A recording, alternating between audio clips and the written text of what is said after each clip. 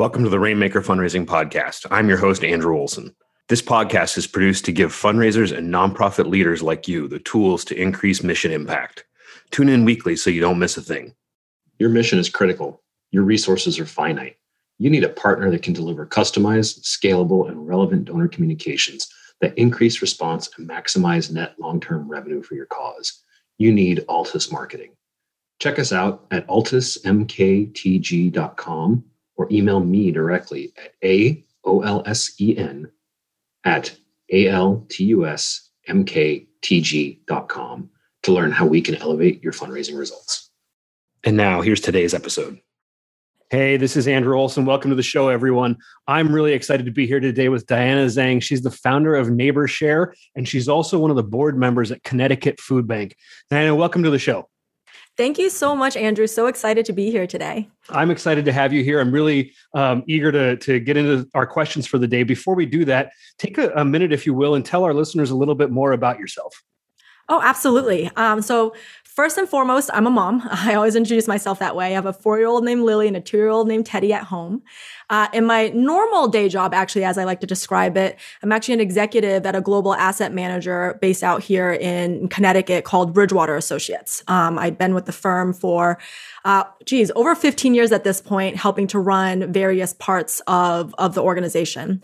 And I co-founded and started NeighborShare last April when the pandemic first hit. And happy to share more with you, but long story short, I have found myself making this unexpected pivot in the middle of a pandemic, going from a hedge fund executive into, the CEO of a startup nonprofit. And that's why we find ourselves across the Zoom screen with each other today. Awesome. Well, thank you again for being here. I want to know more about what NeighborShare is and why you launched it. Yeah, no, thank you. That's a great question. So NeighborShare, our whole mission is really around empowering what we call our community's frontline heroes with a new resource that they can go to help families and individuals through pivotal moments of need of $400 or less that would otherwise go unmet. And breaking apart the pieces a little bit, because I know that was sort of a long mission statement, by community's frontline heroes, we really mean the population out there that's already dedicated their lives to working and closely with and providing services for the community, right? So that could be the case manager and social workers at nonprofits. It could be the teachers at schools. Eventually, you can imagine NeighborShare working with the nurses at hospitals, right? Sort of our entire model is based around empowering that population because it's really our belief that those are the folks who actually have the pulse on the ground of what's happening in our communities, what needs are happening. And by the way, these are also the experts who are already spending so much of their lives and expertise identifying different resources for community members when they're hitting a tough and rough spot. Right. And so we also wanted those folks to help us identify the moments when, hey, despite all the effort, that needs about to slip through the cracks. And it's a pivotal one. So maybe NeighborShare over time can become this almost neighbors helping neighbors type of safety net, basically, to really help each other through these moments. So that's really interesting to me. I mean, I've been in a fundraiser for over 20 years now, and we've often talked about how as sort of peer-to-peer giving and giving direct from a donor to someone who has a need, that's creating a unique level of competition in the nonprofit space that, like, your sort of legacy organizations like United Way, let's say, just aren't prepared to take on. Do you see your organization as supplementing the sector, or is this a disruption that you're hoping dramatically changes the sector? It's interesting. I see us both as a supplementation and a disruption. Okay. Right? Like, I think it would be foolish of us to not recognize that the model that we're doing is a disruptive one, right? It's completely different from that traditional model of we as a nonprofit raise money centrally, we do our programming, and then we provide our programming. We've definitely experienced some of the pushback even when we were reaching out to recruiting partner organizations where, no, we're disrupting because we're asking these local nonprofits to act as facilitators. now, right? So now you're a facilitator in both identifying and validating these moments of need. And then you're also acting as a facilitator to get the ultimate resources then back to the individual on the ground that you've helped to identify, right? And that's not what they're built to do. Yeah. And so it's been actually a very interesting experiment back and forth where, sometimes I've gone through moments of like building NeighborShare and ripping my hair out, being like, we're literally trying to give you free money to help a neighbor. Like, why wouldn't you say yes, right? So there's definitely a disruptive angle to it. And then at the same time, I see it as a supplementation because I didn't start this as some big critique on all these gaps out there, et cetera. It was just more a recognition of the fact that, hey, gaps do exist. And these moments of need really do slip through the cracks. And how do we just create some supplementation, right? And so the almost the image that comes into my head is, look, like, a lot of the partner nonprofits we work with, they're the ones who are driving the longer term through time programming that helps really a person sort of really fundamentally improve their lives through time. Right. That could be an after school education program. It could be a domestic abuse shelter. We have all sorts of partners all over the country. Right. And then and it's almost like the image in my head is almost like if those are the folks that are putting our community members on almost this awesome conveyor belt of upward mobility, think of NeighborShare as the guardrails around that. Right? Because what happens sometimes is you might have a client working with a nonprofit doing great work, working to get out of homelessness or working to really better themselves and get that next job. What happens is life happens sometimes and it threatens to punch you off that conveyor belt. Right? Yep. And the life that happens could be anywhere from a $300 unexpected car repair that you're like, wait a minute, like my situation was stable. It was fragile, but stable. And then all of a sudden, this car repair I can't afford threatens to have me suddenly not be able to go to work, which means I might be at risk of losing my job. And then all of a sudden, the hard work I've done for the past 6 months with this homeless shelter to rehome myself and restabilize, it's like literally it could just be gone within like, snap of a finger. Yeah. Right. So it could be moments like that of sort of we're guardrailing you, like, let's make sure you don't fall off that conveyor belt because this is awesome. Keep on going. Or it could be the moments where we're helping you, so that's sort of like the scenario of helping a family or a person sort of avoid falling over a cliff into spiraling into crisis. And then in other moments of pivotal need, it also might be the moments where, we're just giving you that like last mile leg up to really land that improvement. Right. And so, really compelling example that we just worked through recently, we have this local partner that's a youth program, right? They're based in Connecticut, local to me. And they'd done this really excellent work with a 17-year-old who, was really, striving to get out of gang life and to build a better life for himself, right? And the youth program did an amazing job, right? They helped keep him safe. They helped him build a network and they helped him land an apprenticeship at a local carpenter's. Okay. But then the kid got stuck because he couldn't afford $200 work boots to meet OSHA compliance to actually start the apprenticeship, right? And then guess what? That awesome youth program, their budget's tight. Right. They don't have a fund called, pay for work boots, and there's no other real local resources around. And then that's where NeighborShare steps in. Right. And so, within literally, I think it was 2 weeks of that transfer going through, this kid's able to start his apprenticeship. He was able to start his first savings account ever in his life, and he's on a path out. Right. And so in that way, that was like a beautiful example of NeighborShare working with this local youth program to partner together and supplement to make something wonderful happen. Right. And so that's why I'm like, I think it's both disruption and also supplementation. I'm not there saying all these other programs shouldn't be that. It's we saw a gap and we would love to fill it so that this multi-layered safety net system that's out there in this country can just work together. Like in this nonprofit space, I know we think about competition and things sometimes like that, but it's more the like, how do we make it so that it's more 1 + 1 = 3 so we can just go help more people? Yeah, that makes a lot of sense. So a couple of follow-ups. I'm curious, often with other sort of direct contribution platforms and organizations, we see that the people who gravitate to that kind of support tend to be younger.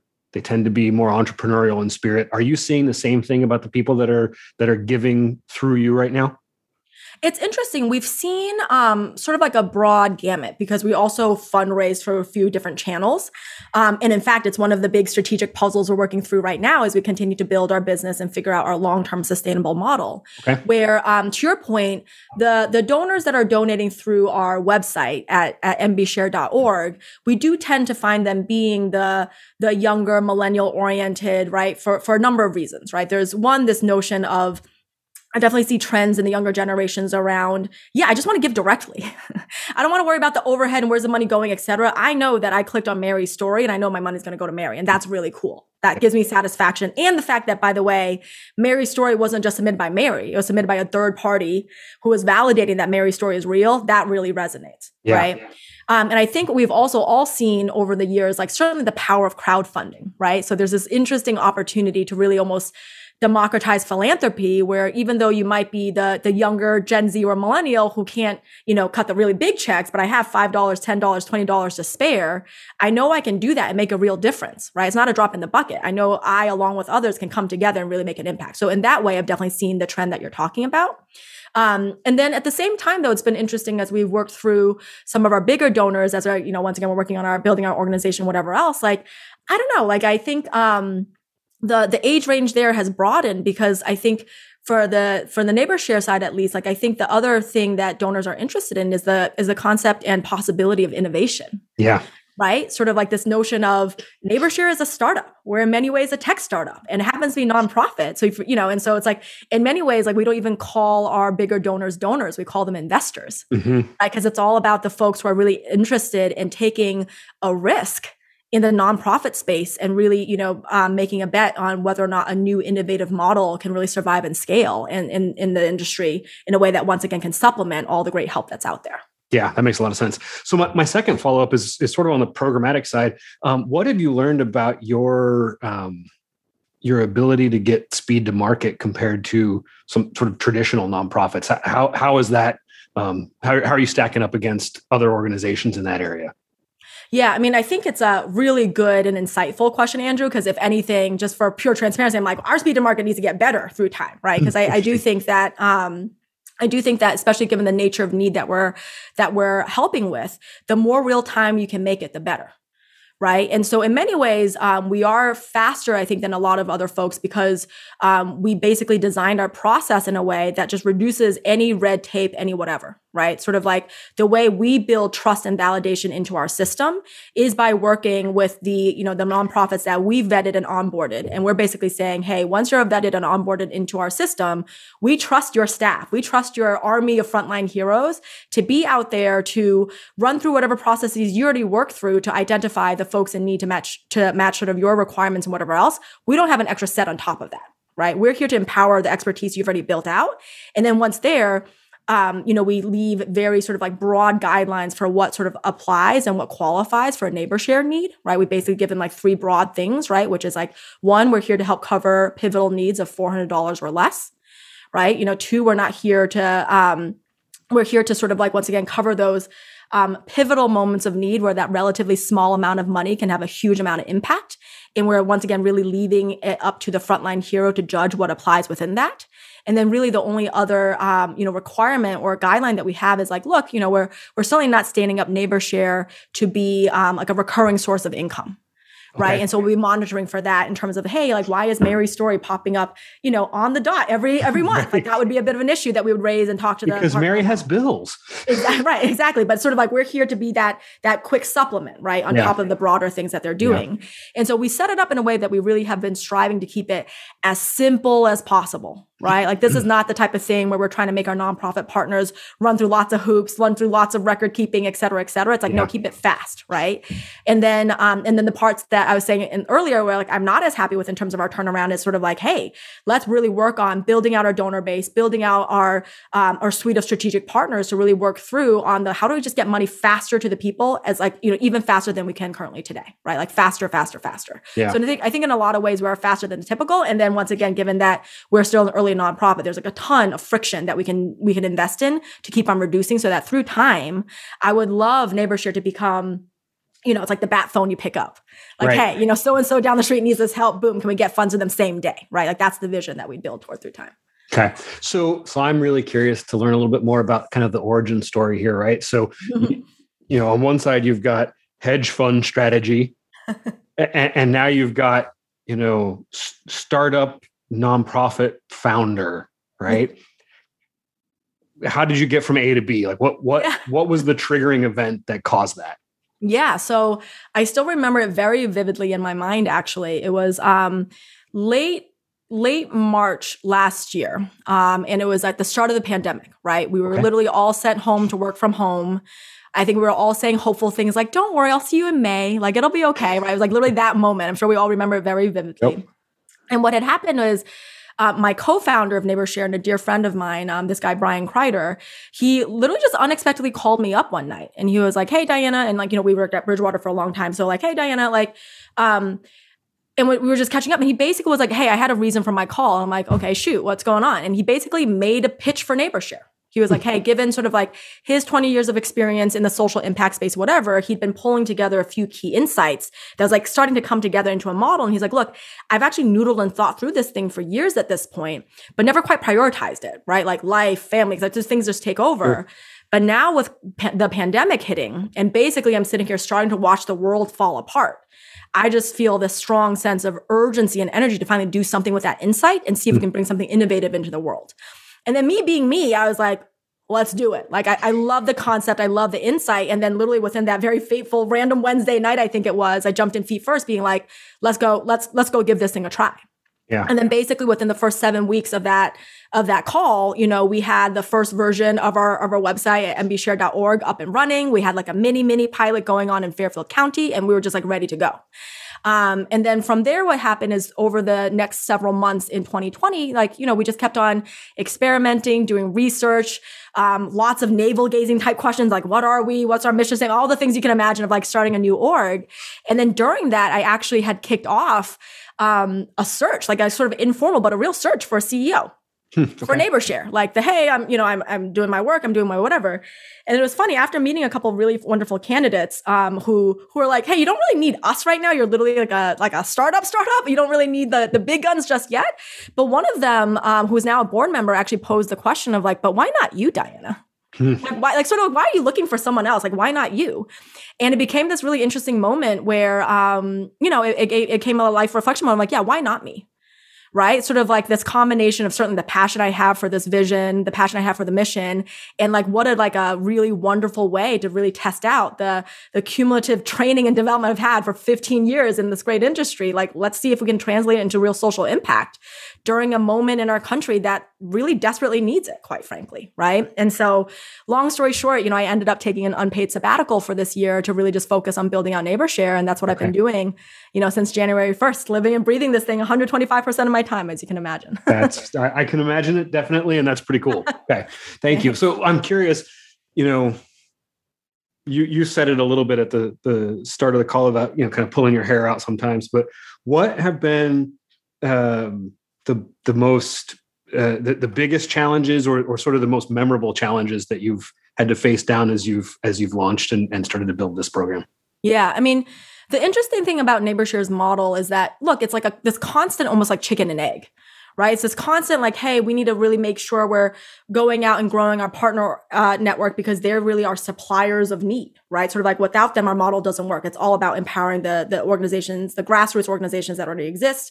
And then on the other side, hey, making sure that we're having donor dollars flow in so that we can actually help fulfill these needs and not disappoint our partner organizations or most importantly, the people on the ground who really need that help. Right. And it's constant flow and back and forth of like too much, too many needs, not enough money, too much money, not enough needs, and trying to really toggle that. And then I would say, the first half of the year, what we've been really focused on has been, really trying to crack through and build almost like a proof of concept on this partner organization side. Right. And so what we ultimately did was we did like an initial round of fundraising, almost like think of it as like the seed round for a startup, right? We like had like a little central war chest. And it's where like then we started doing like the cold reach outs to nonprofits all over the country to say, hey, here's this new model, take a bet with us. Right. And then as I was describing on the pulling my hair out, it definitely it ended up being a harder challenge than I think I anticipated. Right. Because you kind of go in kind of confident being like, hey, we're going in and telling the frontline heroes, like for these needs that you usually have to say no to for a person you're helping, you don't have to say no anymore. Right. It's literally like, this great concept. It's free for you to use. We're making it super easy, not long forms, not long whatever. And it's like basically free money. Right. And we're like, what could be hard about that? And it was actually really hard, right? In terms of, what happens is I think we ran into a lot of dynamics where you get a lot of polite yeses, right? And then, what do people actually do in terms of post that, introductory call? Do they actually onboard onto your side? Do they actually work through things? Right. And, I think I certainly learned a lot about just sort of how nonprofits make decisions, how they make, trade-offs. And then I certainly also come through like just a real appreciation of especially the partners that we're trying to help, right? They tend to be the smaller and medium-sized nonprofits, the hyper-local type folks who really have their fingers into the community. Right. Where, by the way, this $400 a pop would really make a huge difference. For sure. They're all underfunded and over capacity, right? And so even when you're presenting them with a good thing, it still translates into, it's another thing. Can I do it? Right. And so I think through this whole experience and working through the challenges, I've certainly developed a lot of empathy for what our partners go through. And then via that, and via good, close conversations with them, we've continued to work through how do we keep on refining our model to make that, just easier for folks. And it's interesting. It's everything from process design to how you almost like make the pitch when you reach out, right? We've gotten some feedback on, hey, early days when we were first talking, we almost said no because your pitch did sound too good to be true. Right. And then we live in an industry where nothing that's too good to be true is real. Right. And so it was like interesting. So like, once again, like developed a lot of empathy and a lot of just intel on, got it. Here's how nonprofit executives and their teams and the frontline heroes on the ground, how they make decisions. And that's how we can best serve these partners. Right. And so, at this point, like, once again, like I was calling a proof of concept, at this point, I feel really good about where our proof of concept has been landing. And sort of like, at this point, we're at this really exciting juncture where we're really going to be getting ready to like scale, right? Like with more, I truly believe that with more investment and time, there's real potential for this model to scale through in a way where hopefully we can through time build a real national movement, right? Sure. Like there's no reason for the NeighborShare model to not be truly national in a way that's embedded in every neighborhood across the country. And right now, so that brings up a good point. Right now, are you focused on one specific geographic area, or how does that work?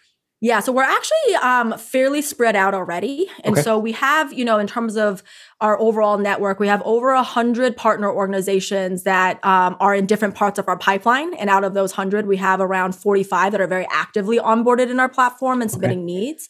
And of those numbers, they're spread out across 26 different states at this point. Oh, cool. Okay. Yeah. So I want to go back. I asked you what the biggest challenges were, but what's been most rewarding about this? Yeah. I think it kind of just ultimately boils down to the individuals that you're helping.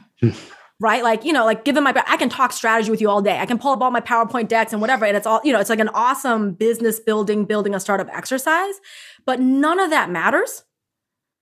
The whole reason why I'm doing this, why I'm dedicating my time, the board's time, the whatever it is, it's all about helping the person on the ground, right? And seeing sort of, what happens is I have my inbox set up so that whenever a need gets submitted to the platform, I actually just see it real time. Okay. It's seeing sort of like the stories coming through of the real needs that are happening, and then seeing the testimonials that flow through from our partners and being like, geez, like $100 did that, and it really actually changed someone's life, right? Like, I was having lunch with a friend yesterday. I was telling about, like we had this recent need come through from a partner organization in LA. And it was on behalf of the single mother who was working through a bed bug infestation of all things, right? And remember, we have a $400 limit. She only asked for $100 to buy a new mattress for her toddler.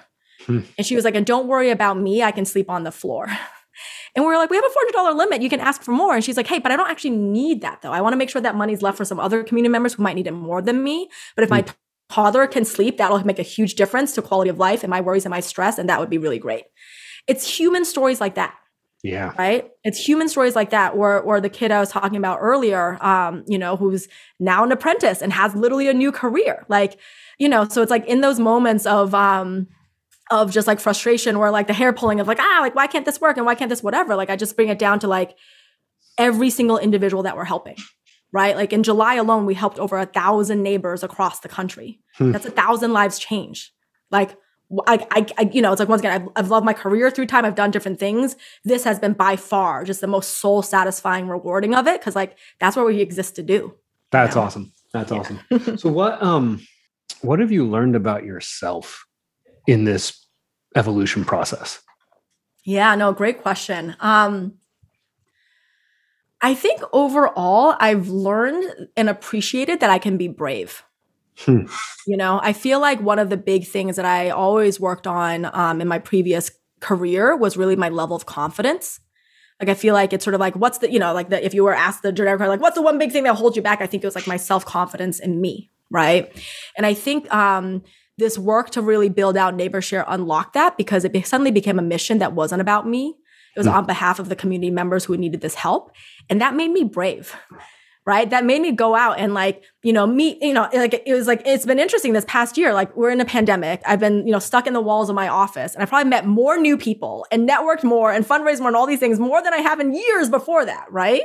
But because I was advocating on behalf of people who needed that help and advocating for a mission that I was really passionate about, and that made me brave. And that sort of unlocked, I think, a lot of things in me as like both a person and as an executive that I really hope to carry forward, both in the future building of NeighborShare and wherever my future career might take, type of thing. Great. So what advice would you share with either another new founder or somebody who's kind of on the fence saying, well, I feel like I need to launch this, but what's your guidance to somebody like that? Yeah. A couple of different things. So I think one, you're never going to know until you take the leap, right? But by the way, taking the leap doesn't necessarily mean I've packed up my home, given up my career. Like it's sort of like there's lots of different ways to dip your toe in the water.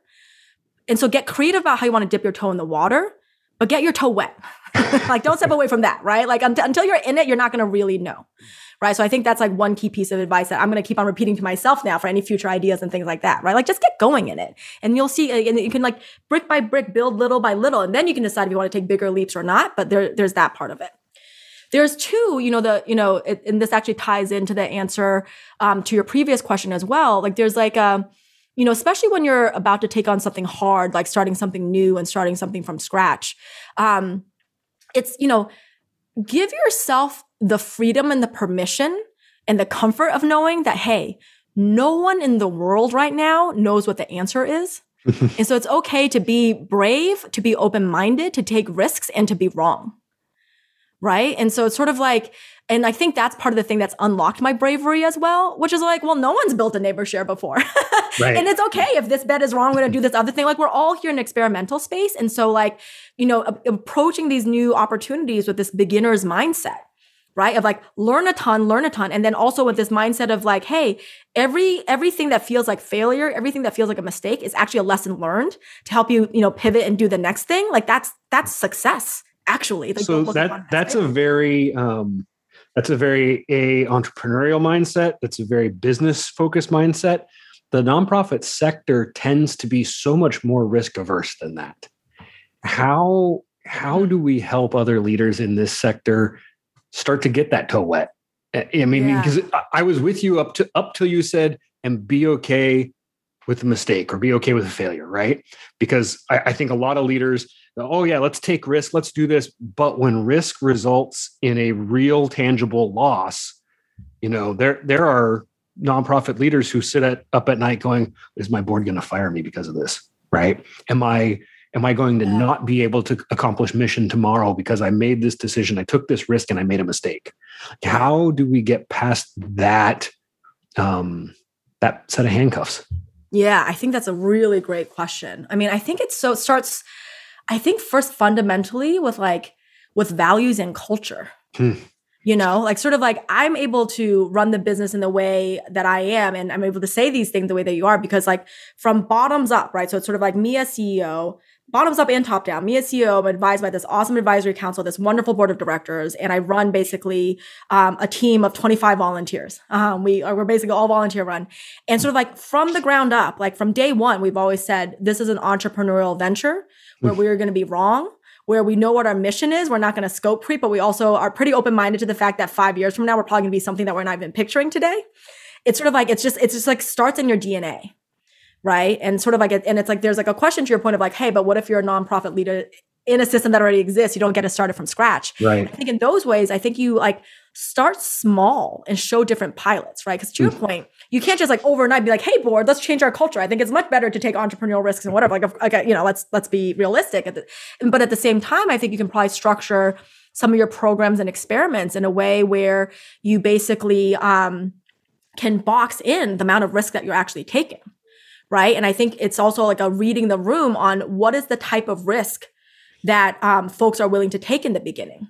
Right. Because risk comes in different ways. It could be time. Right. Like the biggest thing that you expended was time wastage, right? Like, oh, this experiment, whatever it is.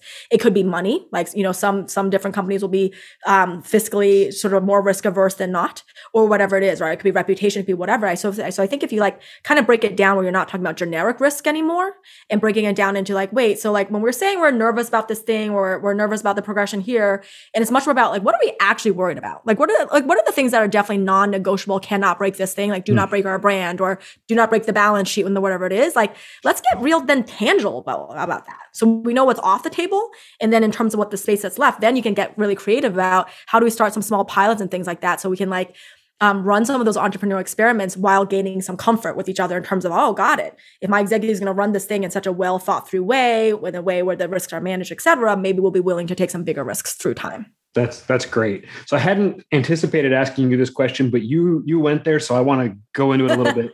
You said that you manage a team of 25 volunteers. That's often one of the hardest things to do because you don't have the typical compensation incentive to get people to do what you need them to do.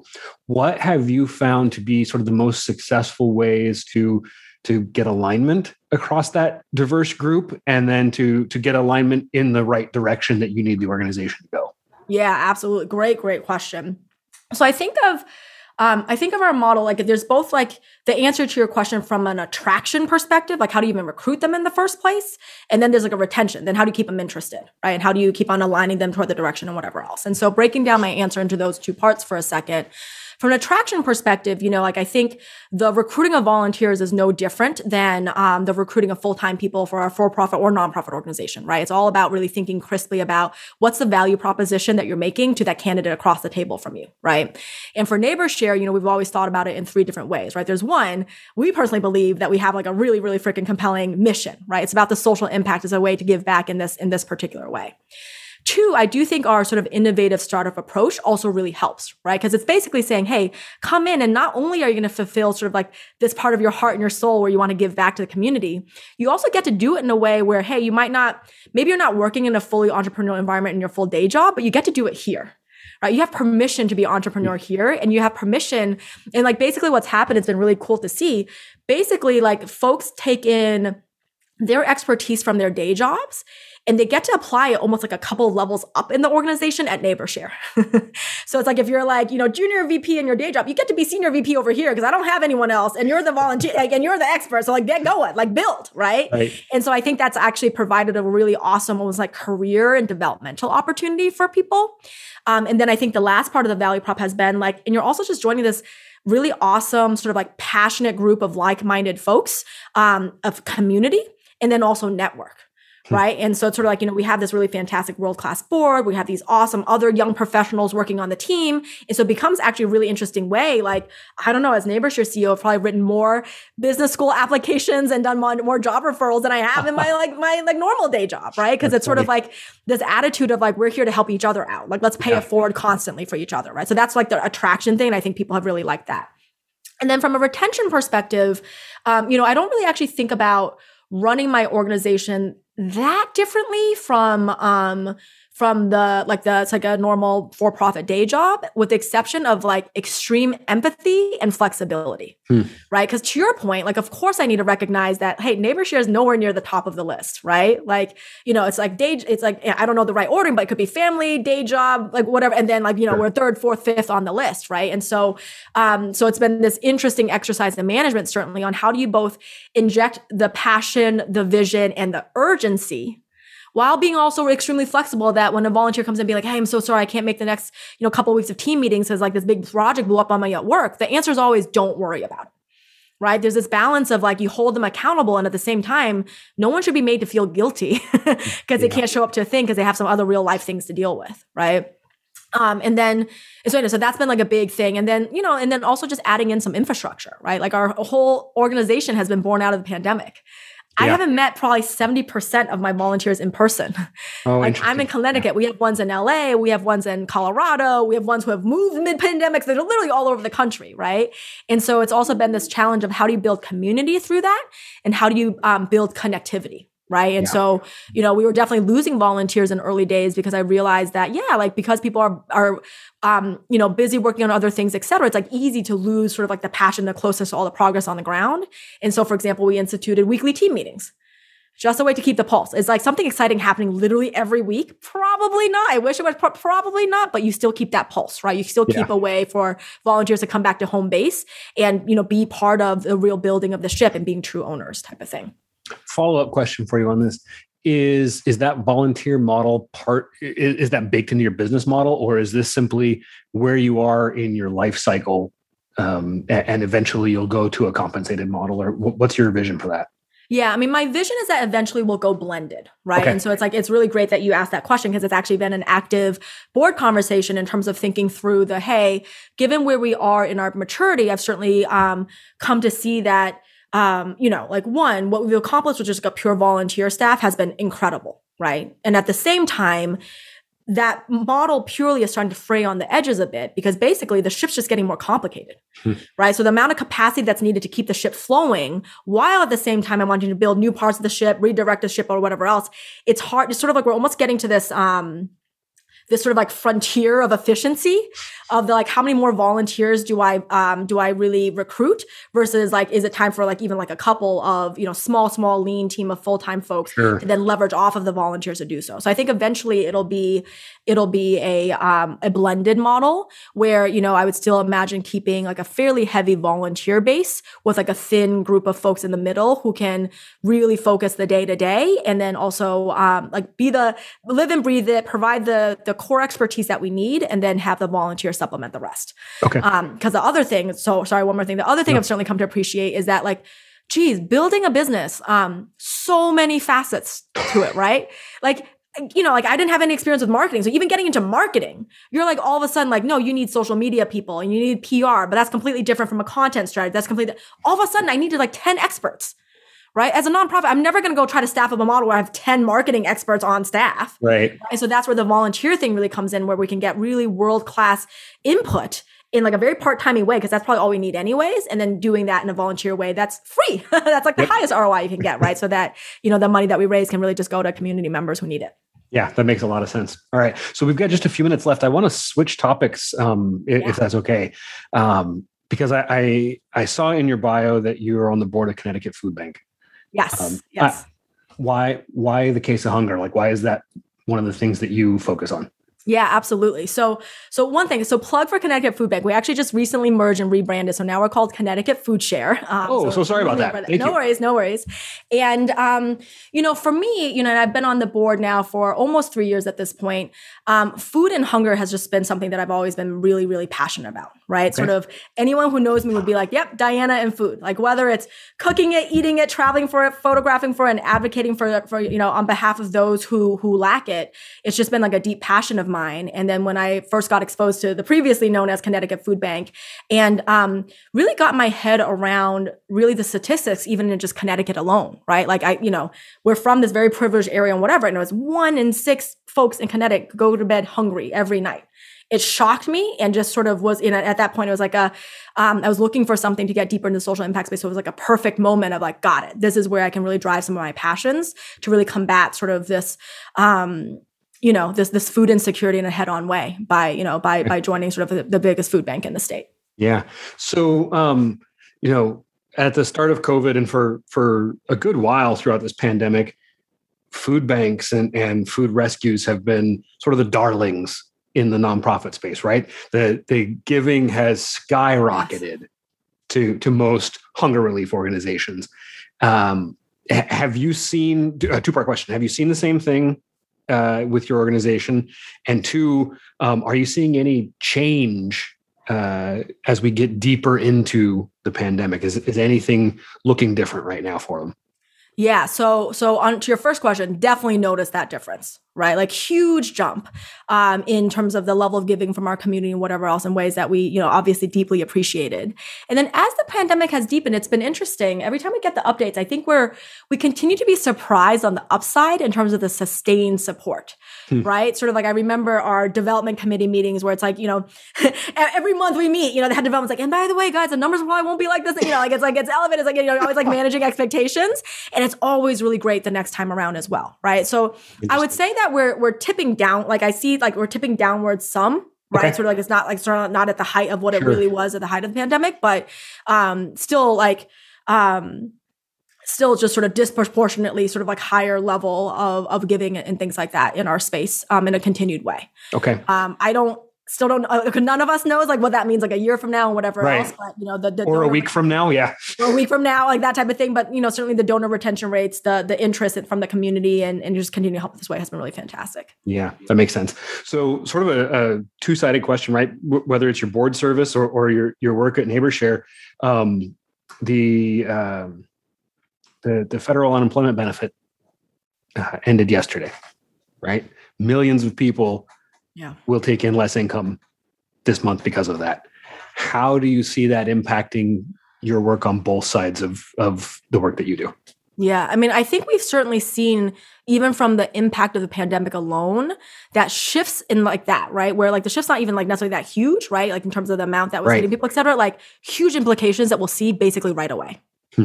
Right? Like it like sort of like I think one of the things that almost shocked all of us as a community and as a nation with the pandemic hitting was sort of like this much more visceral understanding of like an appreciation of how close to the edge folks are. Right? To going from like, hey, I thought they were kind of stable and kind of okay to like, wait a minute, they were missing 1 or 2 paychecks and boom, crisis. Right? And I do worry that that's sort of like a bit of another wave coming as a result of that, right? Where we'll like, once again, immediately translate into like wait a minute, like the benefits are stopping before folks have truly restabilized. Yeah. And then so does that translate into longer lines at the food bank or more needs coming through for certain basic needs coming from the NeighborShare platform? I wouldn't be surprised by that, unfortunately. Yeah, that makes a lot of sense. Yeah. Well, Diana, this has been a really insightful conversation. I enjoyed getting to know you and learn more about NeighborShare. Tell me this, how does somebody who might want to get involved with NeighborShare either to support it or to become a partner or really in any way, how do they reach you or whoever they should reach to engage with the organization? No, fantastic. So, once again, please check our website out at nbshare.org. And then I would certainly love to talk to anybody who's interested in potentially becoming a partner in our network, a strategic partner as we figure out sort of like working on scaling out NeighborShare, or just becoming a volunteer on our team. And to do so, please just reach out to me at diana@nbshare.org. It's DIANA@nbshare.org. And I would love to speak with anybody. As you can tell, I'm super, super passionate. I would love to get the message out. And so would certainly appreciate any reach outs. Awesome. Well, thank you again for being here and thanks for sharing with us today. Thank you, Andrew. This is wonderful. Have you read my Amazon #1 best-selling book, 101 Biggest Mistakes Nonprofits Make and How You Can Avoid Them yet? It's the book that I wrote with expertise from over 20 nonprofit leaders and their 300 years of combined experience. You can download it for free today. Just visit andrewolson.net and go to the free resources tab on my site.